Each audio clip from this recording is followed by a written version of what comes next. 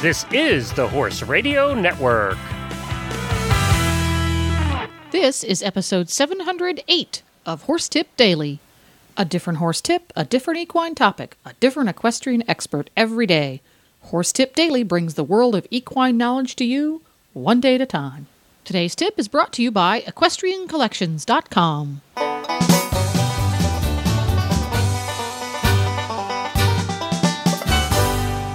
Hi, Coach Jen here, and thanks for tuning in to Horse Tip Daily. Today's tip is an excerpt from the Dressage Radio Show, episode number 178. Beth Haste joins hosts Reese and Phillip to talk about different Snaffle bits and their functions. But before we get to our tip, let's hear from Equestrian Collections. Hi, Glenn here from the Horse Radio Network, and I'm with Debbie from Equestrian Collections. How are you, Debbie? Hi, Glenn. I'm just great. And this week I wanted to feature something that we have on our website, www.equestriancollections.com. You know, a lot of people say, are you only online? Well, you know what? We have taken care of that for you. We are online, but we're also catalogs online. If you go to our website and at the very top of the page, of the home page, you will see a little box that says catalogs. You click on that, and all the catalogs from our different vendors come up. All you have to do is click on any one of them, and it opens up just like a book. It's just really cool. You just click at the bottom of the page, and the page turns as if you were looking at a catalog, sitting there in bed or something. But the best part of this kind of catalog is if you click on it, and we have this item available, all you have to do is click on it. It takes you right over so you can order it right there. So it's very convenient, and you can look at all the different things and just spend all day doing that if you'd like, because we've got plenty of them. I do really like the fact that you're looking at the manufacturer's catalog, and if you guys have it, you can just click on it. It takes you to the order page. If you don't have it, it just pops up with a little thing that says item not available, so you know exactly what you can get and what you can't get. That's exactly right, and that's such a help, too, because, if we can't get it, then you can't get it. So here we go. You'll know right away if you can get it from us. Very good. That's go to EquestrianCollections.com, the catalogs tab at the top of the page at EquestrianCollections.com. This product highlight was produced by the Horse Radio Network. Listen to all of our shows at HorseRadioNetwork.com. Beth, welcome to the show. Thanks for coming on tonight. Well, thank you for having me, Reese. So, Beth, you are going to talk to us today and help us break down bitting. We're doing a series. So we're starting to talk today about the Snaffle bit. So can you just get started on talking about Snaffles and how do we distinguish for our horses? You bet. You can never look at a bit as just one single entity. You need to divide the bit into two pieces. The first piece being the cheek piece, because the cheek piece will change things that the mouthpiece does. So when you look at a bit, you have to divide it into two places. So, for example, the egg butt and the D-ring and the full cheek and the boucher are all what they considered a fixed cheek bit. And then you have, in a class of its own, is a loose ring. And when you look at these bits, you have to think of it in two different ways. One, there's a grammar school bit, and there's a high school bit, just like in school. And your grammar school bits are going to be the fixed cheek bits. So the D-ring, the egg butt, the full cheek, and the boucher. And these will lessen the information that goes down to the mouthpiece. And then on the other hand, you've got the loose ring, which is considered a high school bit, because every movement of the hand vibrates down to the horse's mouth, which is why it's a high school dressage bit, because we want to have all this finesse. And then after you divide what appears to be a fixed cheek or a loose ring, then you can look at the mouthpiece, and then that's a separate piece altogether. And in a snaffle, you can have a couple of different bits. You can have a two-piece snaffle, which just breaks in the middle, or you can have a three-piece snaffle, which has a small piece in the middle and two equal parts coming to that. And then there's different, there's twisted snaffles, but they're still only broken in two pieces. So most snaffles are only broken into one, two pieces or three pieces. So if this kind of helps you to look at something and to how to think about it, do you have any questions on that? No, I think that's pretty straightforward, Beth. I'm just wondering maybe if we talk about kind of the differences even in, like a full cheek versus the bow curve bit. Absolutely. If we're going to get into that a little bit, it'd be great. But I just like people to kind of, we just like to break it up into 2 or 3 portions so people can kind of think of it that way. So then when we talk about each individual one, we kind of have a better way to look at it. So if you wanted to start a young horse, if it's absolutely at the beginning, you may want to use a full cheek snaffle. Number one, it won't put so much information down to the horse's mouth because it might confuse him. And then the other thing is the full cheek will actually aid in direction for a direct rein. And that really helps a real beginning horse. And then I think that as the horse gets steadier in the bridle, then you can switch him over either to a D-ring, an egg butt, or a loose ring.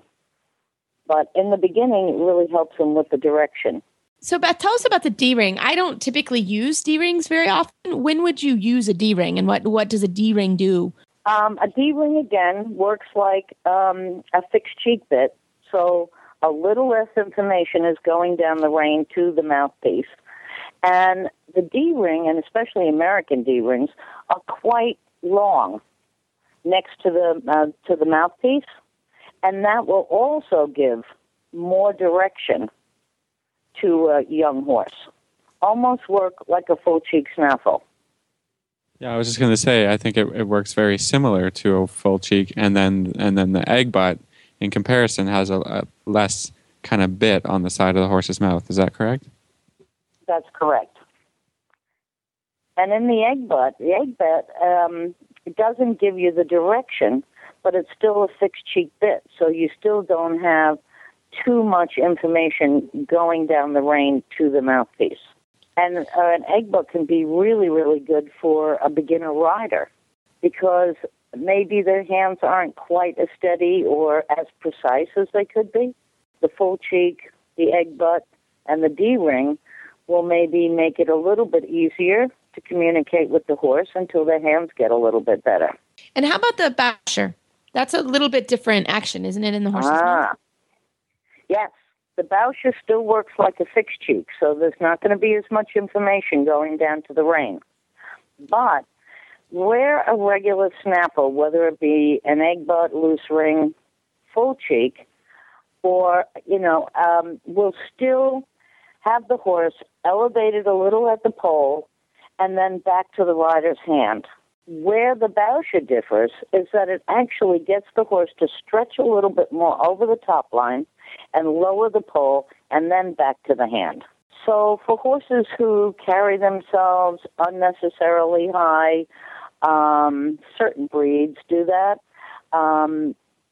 If the horse is not quite stretching from his hind end over his top line, that might give him a little bit better idea and also lower that pole. And what bit do you maybe would recommend for a horse with what I would describe as a strong mouth, or a really kind of steady, a horse that likes to pull the bit? There's two different things. They can either be strong, which they just don't quite understand the connection yet, or they're not coming enough from behind.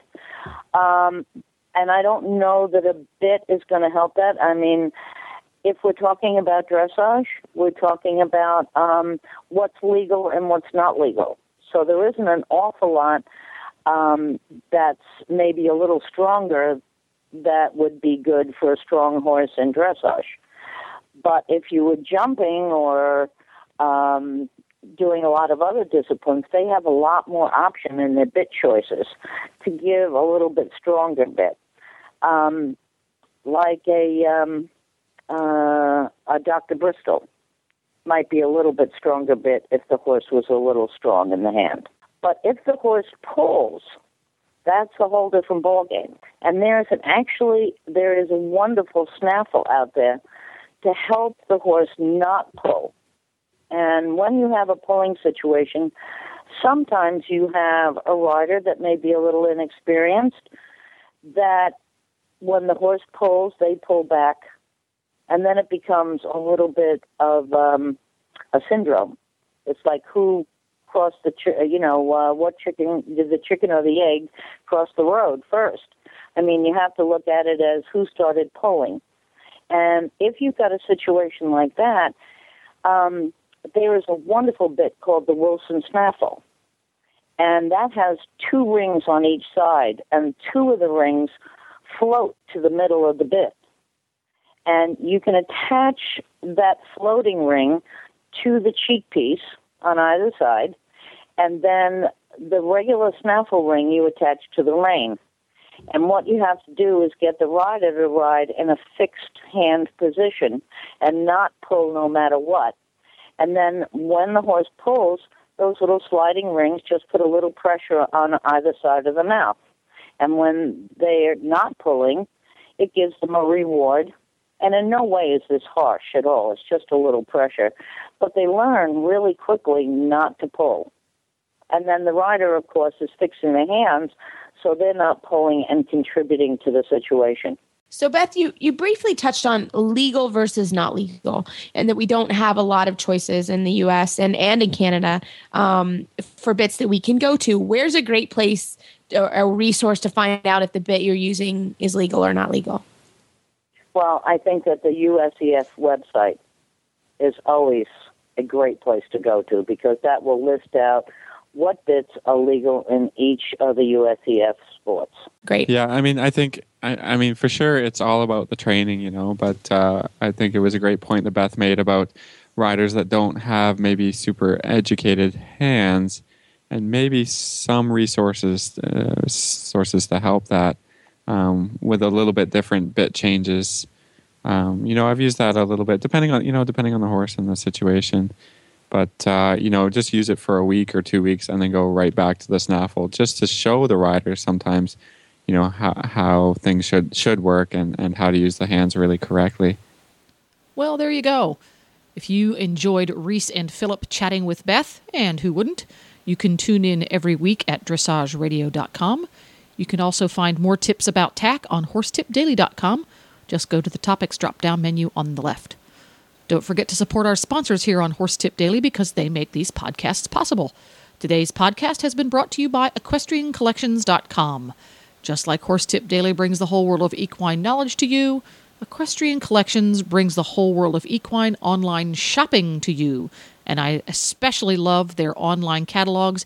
It's just like sitting there with the catalog. Check them out today at EquestrianCollections.com and tell them Coach Jen sent you. Please stop by the Horse Tip Daily Facebook page and let us know what you think of the tips you hear on the show. It's also a great place to tell us about topics you'd like to hear us cover on the show. You can subscribe to all the great shows on the Horse Radio Network through iTunes or Zune and get your horse podcasts automatically downloaded to your iPod, Zune, or MP3 player. You can also listen to the shows right on Facebook. The player's right there every day.